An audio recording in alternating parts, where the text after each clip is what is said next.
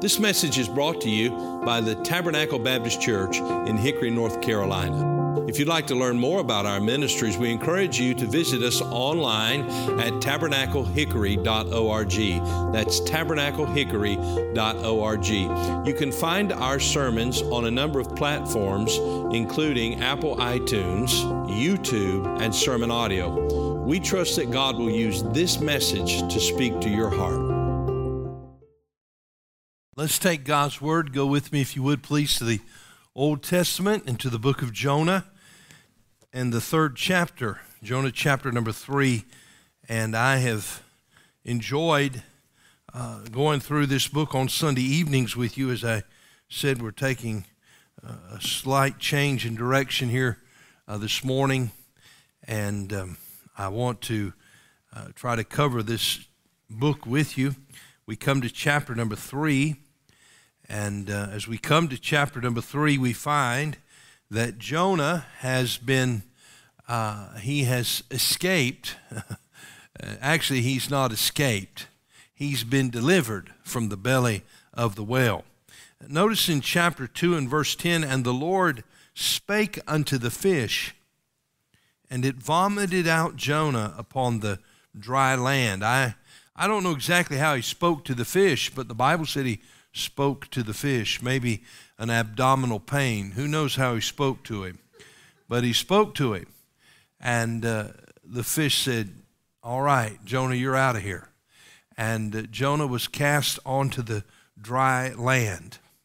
We come to chapter number 3, and the Bible says, "And the word of the Lord came unto Jonah the second time, saying, Arise, go unto Nineveh, that great city, and preach unto it the preaching that I bid thee."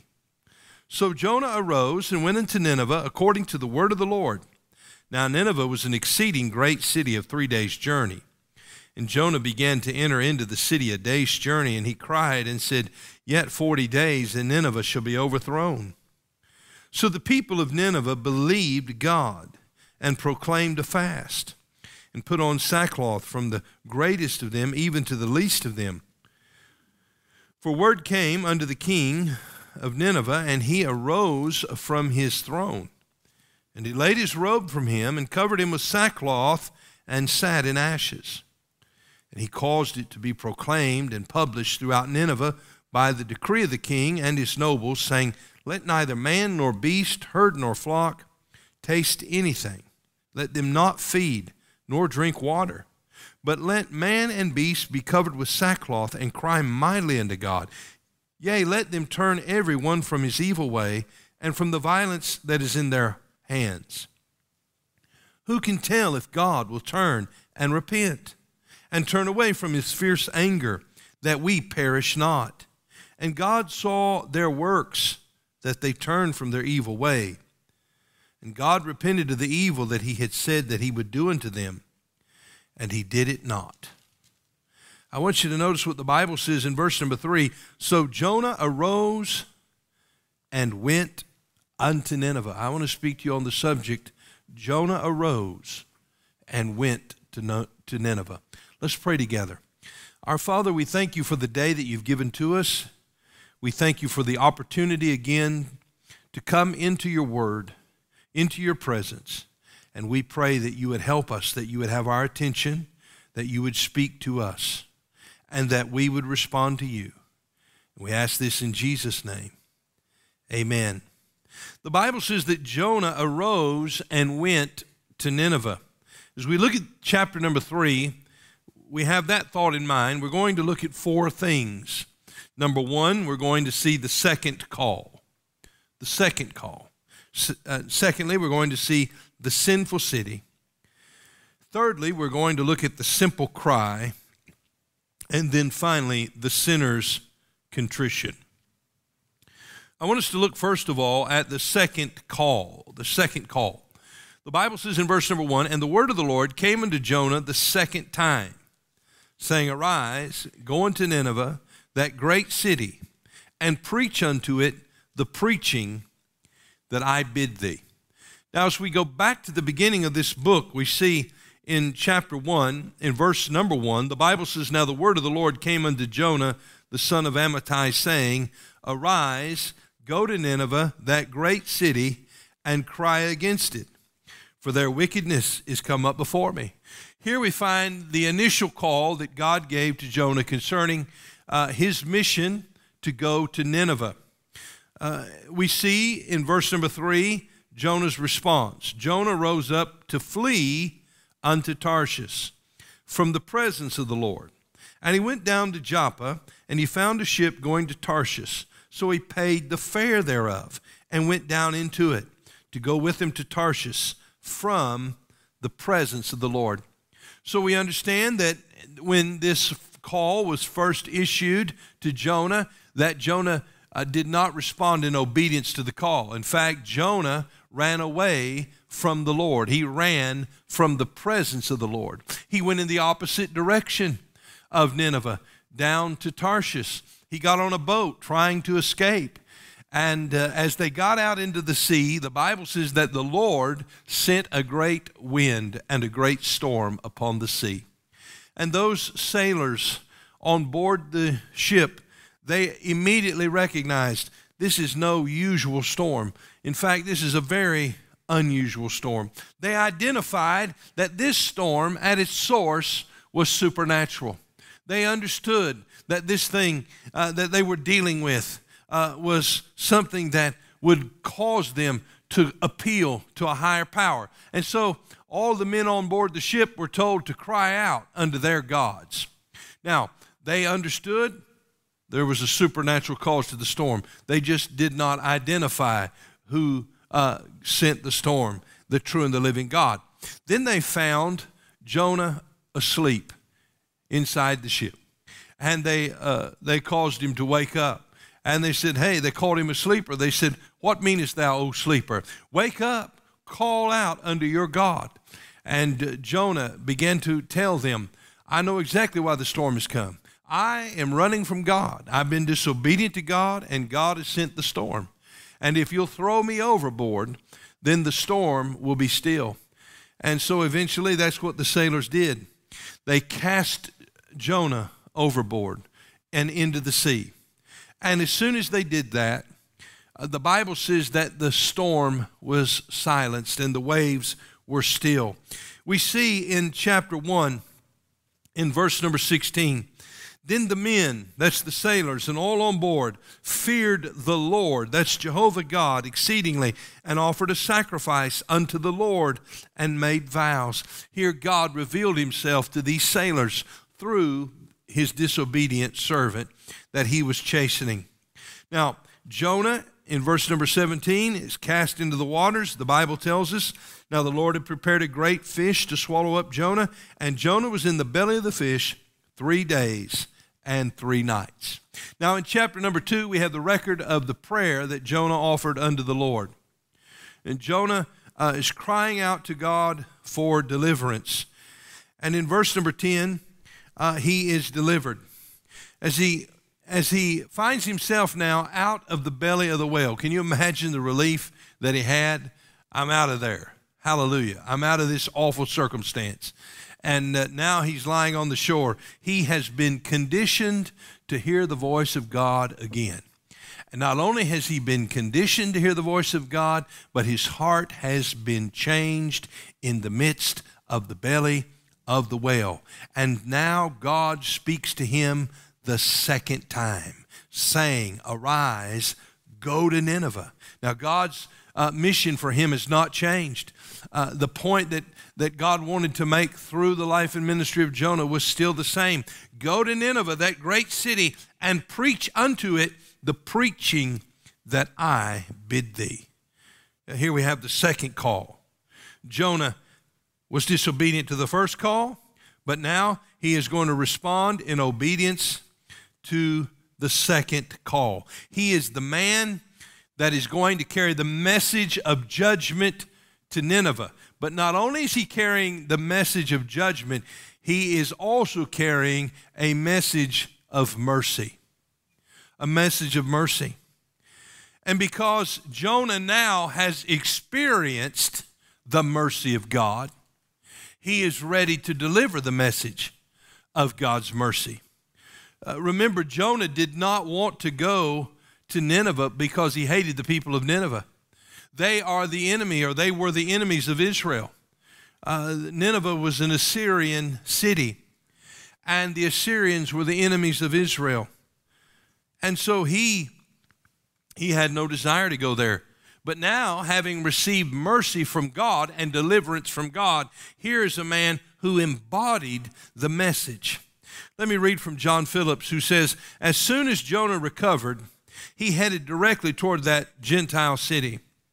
Let's suppose someone struck up a conversation with him as he marched determinedly toward Nineveh. Let's also suppose that that person, having extracted from Jonah the secret of his mission, next asked the resolute prophet, aren't you afraid? In other words, aren't you afraid to go to Nineveh? He said, it may be dangerous. Jonah surely would have replied, dangerous? To go to Nineveh in the will of God? Let me tell you, sir, it is far more dangerous not to go to Nineveh. It is far more dangerous to be out of the will of God. Afraid to go? My dear sir, I'm afraid not to go. You see, those of us who have known the Lord and walked with the Lord and been disobedient and resistant to the Lord and have been dealt with by the Lord in chastening, we understand to be outside of the will of God is a dangerous place. And Jonah certainly understood that now. And as he comes, he is embodying this message of mercy. Phillips goes on to say, Jonah spoke with irresistible authority.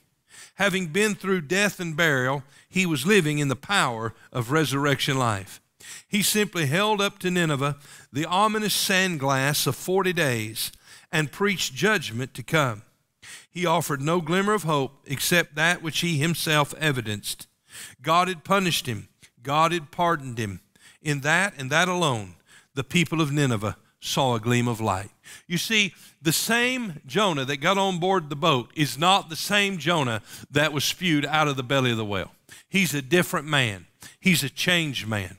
He has been the recipient of God's mercy, and now he is ready to communicate God's mercy to a condemned people.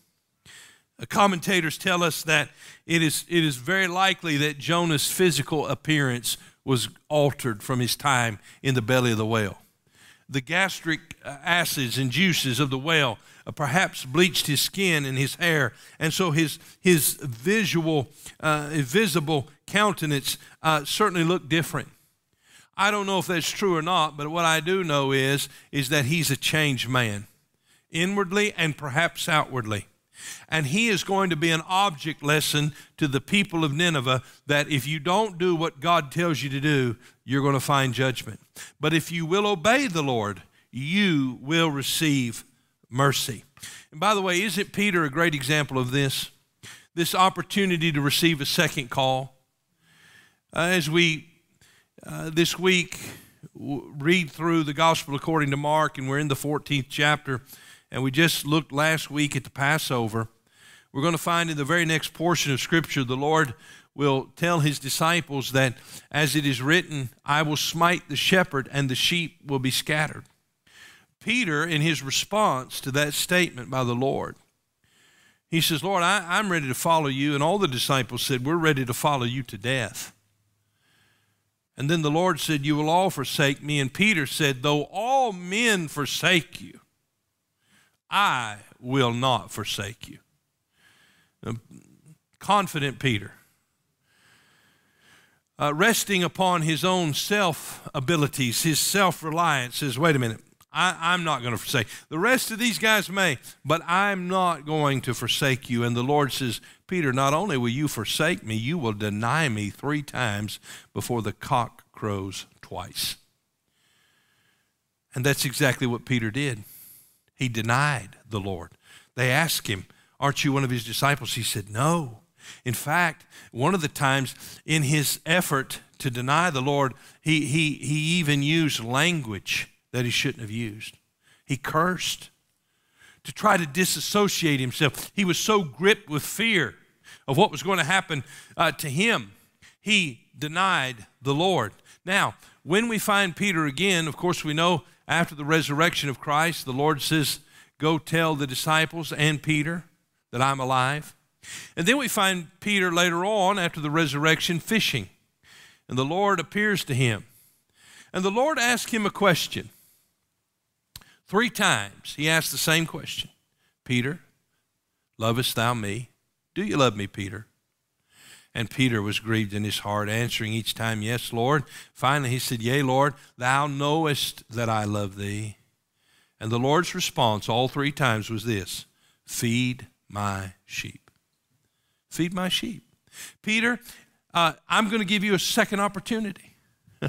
I'm going to give you another opportunity. Although you denied me, I want you to know I still love you, and I still have a plan. I still have a purpose. I still have a calling for your life. Aren't you glad for God's mercy and grace upon the life of Peter? And aren't you glad for God's mercy and grace in your life? How many times has the Lord spoken to us to do something, to obey Him, and we have refused, oftentimes going the other way, only to encounter the chastening hand of God, but yet to find that God is still merciful, and God still desires to use us. This is what happened in the life of Jonah. And when he received the second call, he arose and he went. We see, secondly, the sinful city. The sinful city. So Jonah arose and went to Nineveh according to the word of the Lord. Now Nineveh was an exceeding great city of 3 days' journey. Nineveh, as I said a moment ago, was an Assyrian city. And it was a great city. There was a great population of people in Nineveh. In fact, we're told that it would take someone walking through the city on foot 3 days to walk through the city. 3 days' journey. And so we find that to walk through this city, and that's what Jonah did, he was preaching the message that God had told him to proclaim. And he was preaching it to this sinful city. Now, this is not a city that he was naturally drawn to. In other words, Jonah didn't say, I'm going to tell you, if I could serve the Lord, I'm going to go to Nineveh. But those are the kind of conditions oftentimes we give the Lord, right? Well, I want to do this with my life, and I'd like to go here, and I'd like to get to do this. But God is not interested in us telling Him what we want. He is interested in us listening to what He wants. And so the Lord says, I want you to go to Nineveh.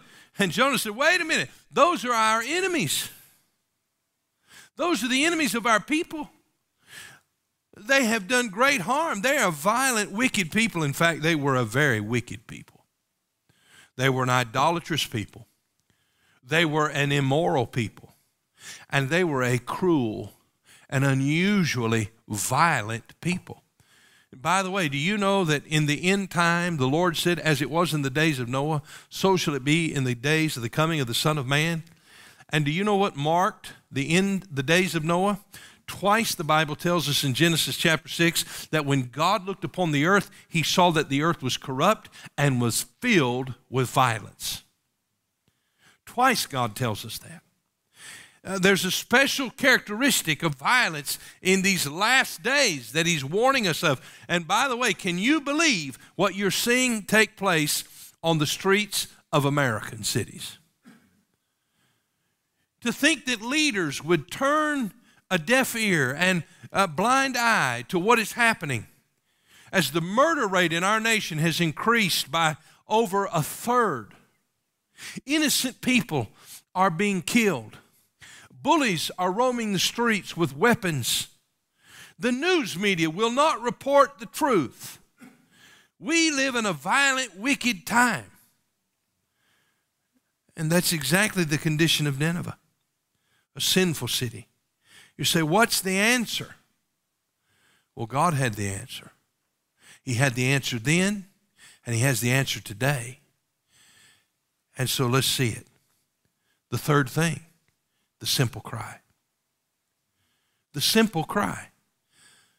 Notice the message that Jonah delivered. Look in verse 4. And Jonah began to enter into the city a day's journey, and he cried and said, yet 40 days, and Nineveh shall be overthrown. That's the simple cry. Now, if I'm walking alongside Jonah and we're heading to Nineveh and he's telling me what he's going to do, I might say, well, Jonah, what do you intend to say? Well, this is what the Lord told me. Yet 40 days, and Nineveh shall be overthrown. Then we might be tempted to say to Jonah, now, Jonah, think about that message. You're going to go into enemy territory, and you're going to say, yet 40 days, and Nineveh shall be overthrown. Don't you think maybe you need to tone that down? Don't you think maybe you need to soften the edges of that? Maybe make it a little more appealing. Maybe get to know the Ninevites first and then find out what it is that they want to hear. And then sort of model and craft the message so that it's more appealing to them. By the way, that's the philosophy today, isn't it? And the Bible tells us that the time will come when they will not endure sound doctrine, but shall heap to themselves teachers having itching ears, deceiving and being deceived. You see, there's an appetite that this world has, and they want to hear certain things. In fact, in the Old Testament, the Bible says that the people of God, they said, hey, to the prophets, tell us lies. We don't want to hear the truth. We want you to tell us what we want to hear. And they said, I love to have it so. That's the age we live in. People want to hear lies. They don't want to hear the truth. They won't even recognize the truth. They won't even respond to the truth when you give them the truth. But yet, if we're going to truly deliver the message that God wants to deliver, we must proclaim the truth. And so Jonah was not free to deliver any message that he wanted to deliver. He couldn't say what he wanted to say.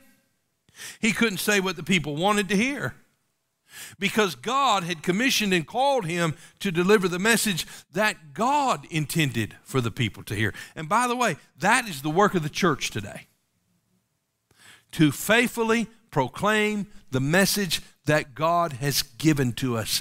And it's really a quite simple message.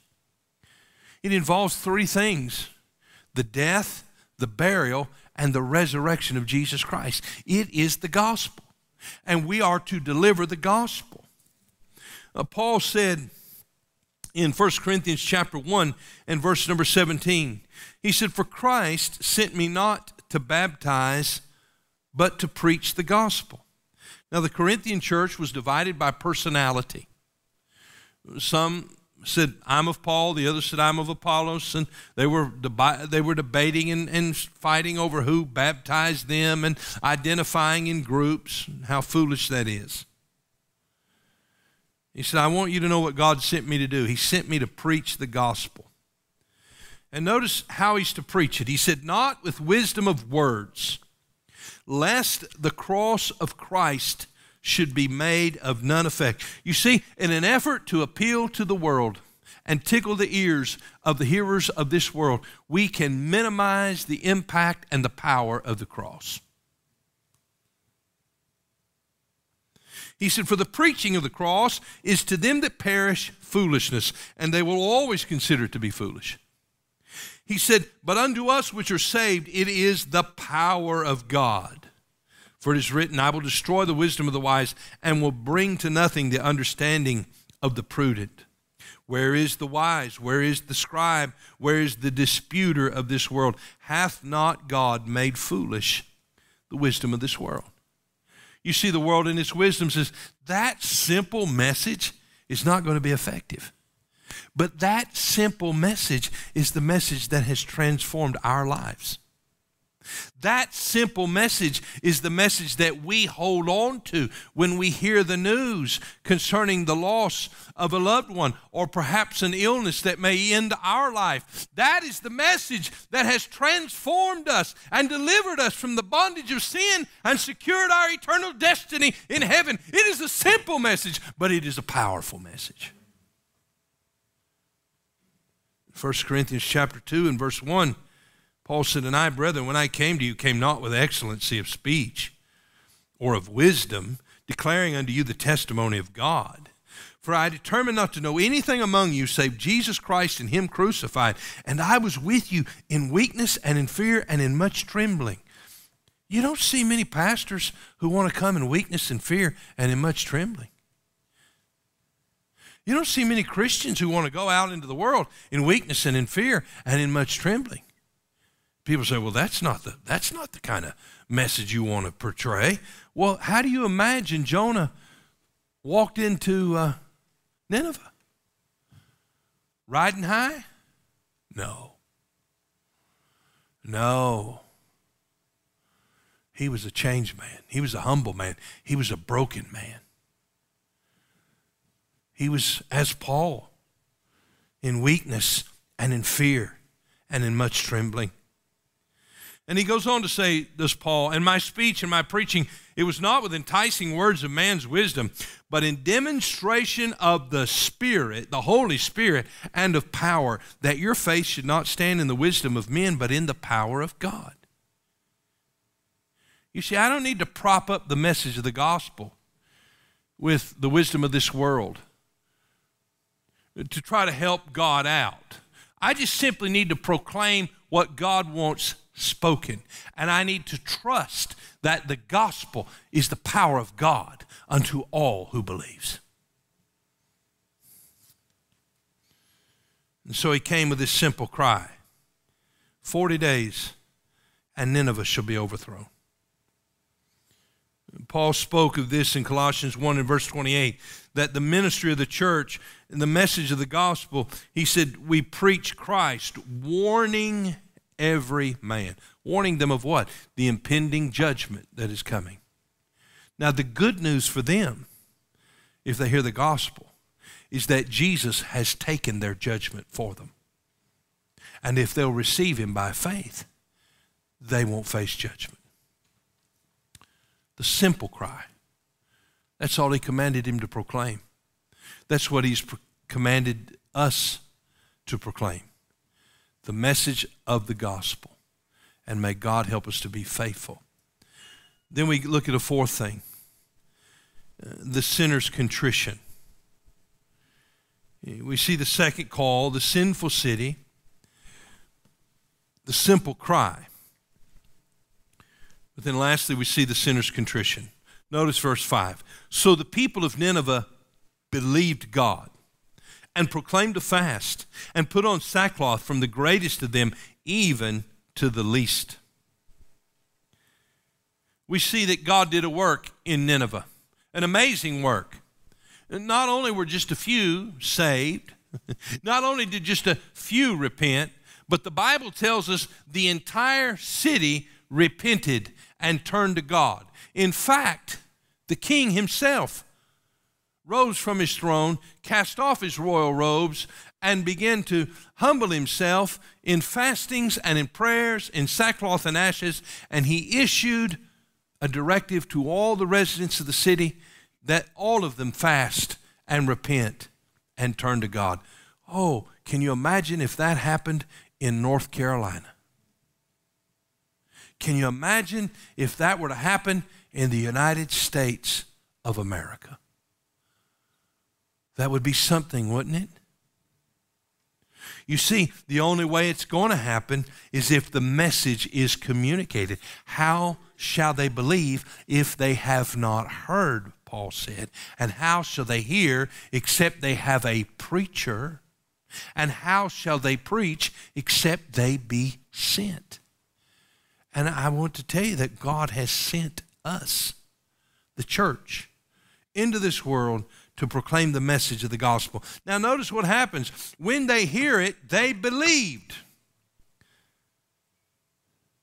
I just have to imagine that maybe Jonah was shocked. He couldn't believe it. These hardened, wicked people, these ruthless, barbaric people who invented ways to torture their enemies,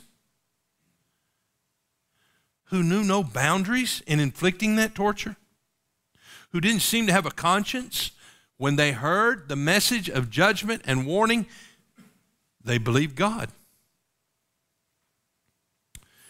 The Bible tells us that in Genesis 15 that Abraham, when he heard God, believed in the Lord, and he counted it to him for righteousness. The Philippian jailer asked Paul, how am I to be saved? Sirs, what must I do to be saved? Acts 16:31, and they said, believe on the Lord Jesus Christ, and thou shalt be saved. You see, you can't be saved unless you believe. The Bible tells us in Ephesians 2:8, for by grace are ye saved through faith. Faith is believing God, trusting God through faith, and that not of yourselves, it is the gift of God.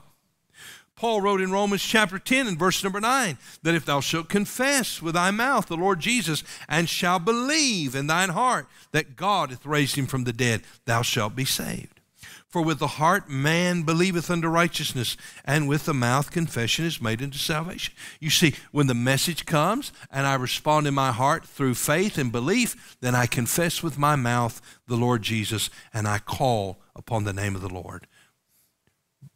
They believed. They believed. Not only do we see here belief, but secondly, we see repentance. Here we see an outward manifestation of an inward work that God had begun to do in their lives. God had confronted them with their sin. They had responded to God in contrition, believing the message of the gospel. Notice in verse 6, for the word came unto the king of Nineveh, and he arose from his throne, and he laid his robe from him. Now here's the king with his royal robes, and he is humbling himself here. This is an act of contrition. This is an act of humility. He is laying his robe from him. All that he thought he was, all that people thought he was. He said, I am forsaking this. I am confessing to you who I really am. I'm a sinner, and I'm condemned. And he covered him with sackcloth and sat in ashes, and he caused it to be proclaimed and published throughout Nineveh by the decree of the king and his nobles, saying, let neither man nor beast, herd nor flock taste anything. Let them not feed nor drink water, but let man and beast be covered with sackcloth and cry mightily unto God. Yea, let them turn every one from his evil way and from the violence that is in their hands. Who can tell if God will turn and repent and turn away from his fierce anger, that we perish not? Here's what they did. They repented. They humbled themselves. They put on sackcloth, old dirty rags, made of materials that were used for grain. They got down in the ash and the dirt. They would not eat. And they cried out to God, seeking God's forgiveness. They repented. You see, when we understand that our sin is an offense to a holy God, and when we understand the judgment that we deserve, we'll have no trouble to repent. None. And James said faith without works is dead. And there was a work that their faith, their belief produced. It was the work of repentance. And then I want you to notice here, as we think of their contrition, we see belief, we see repentance, and then finally we see mercy. What a glorious God.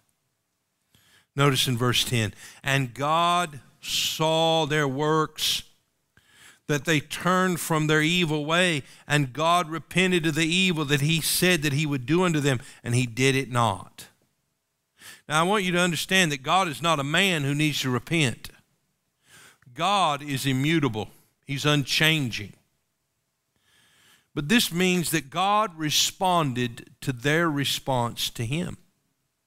They were under the sentence of death and destruction. And God, in mercy, gave them an opportunity to turn to him. And they took it. By the way, he gave me that opportunity. And as a 7-year-old boy, confronted with the truth that I was a sinner, without Jesus, on my way to hell. I bowed to him and I called upon him and I confessed my sin and he saved me. You see, I was under the sentence of death, but when I responded to his offer of grace, he responded to me and he removed the sentence of death and he placed on me the righteous record of Jesus.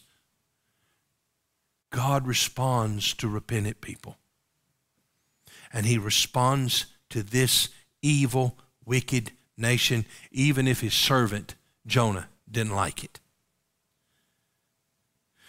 He said in Jeremiah 18 and verse 8, if that nation against whom I have pronounced evil turn from their evil, I will repent of the evil that I thought to do unto them. In other words, I will respond to them in grace and mercy. I will forgive them.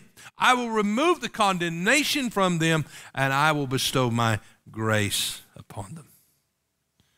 James Montgomery Boyce wrote, God does not change, but he gives warnings so that men will have an opportunity to change. His immutable holiness demands that sin be punished. His equally immutable love and justice demand that the repentant sinner be forgiven. You see, the same qualities and characteristics of God that demand judgment also demand mercy when you and I respond to him. This is the message that we have to carry. This is the message that this church must deliver to a lost and dying world. Thank you for listening to this message from Tabernacle Baptist Church. We pray that God has used his word to speak to your heart today. If you'd like to learn more about the ministries of Tabernacle Baptist Church, you can go to our website, tabernaclehickory.org. That is tabernaclehickory.org. There you'll find additional resources that we pray God will use to be a help to you. If the Lord should lead you to partner with us or make a donation online, you'll find a link provided on the website at tabernaclehickory.org. May God bless you, and thank you for listening.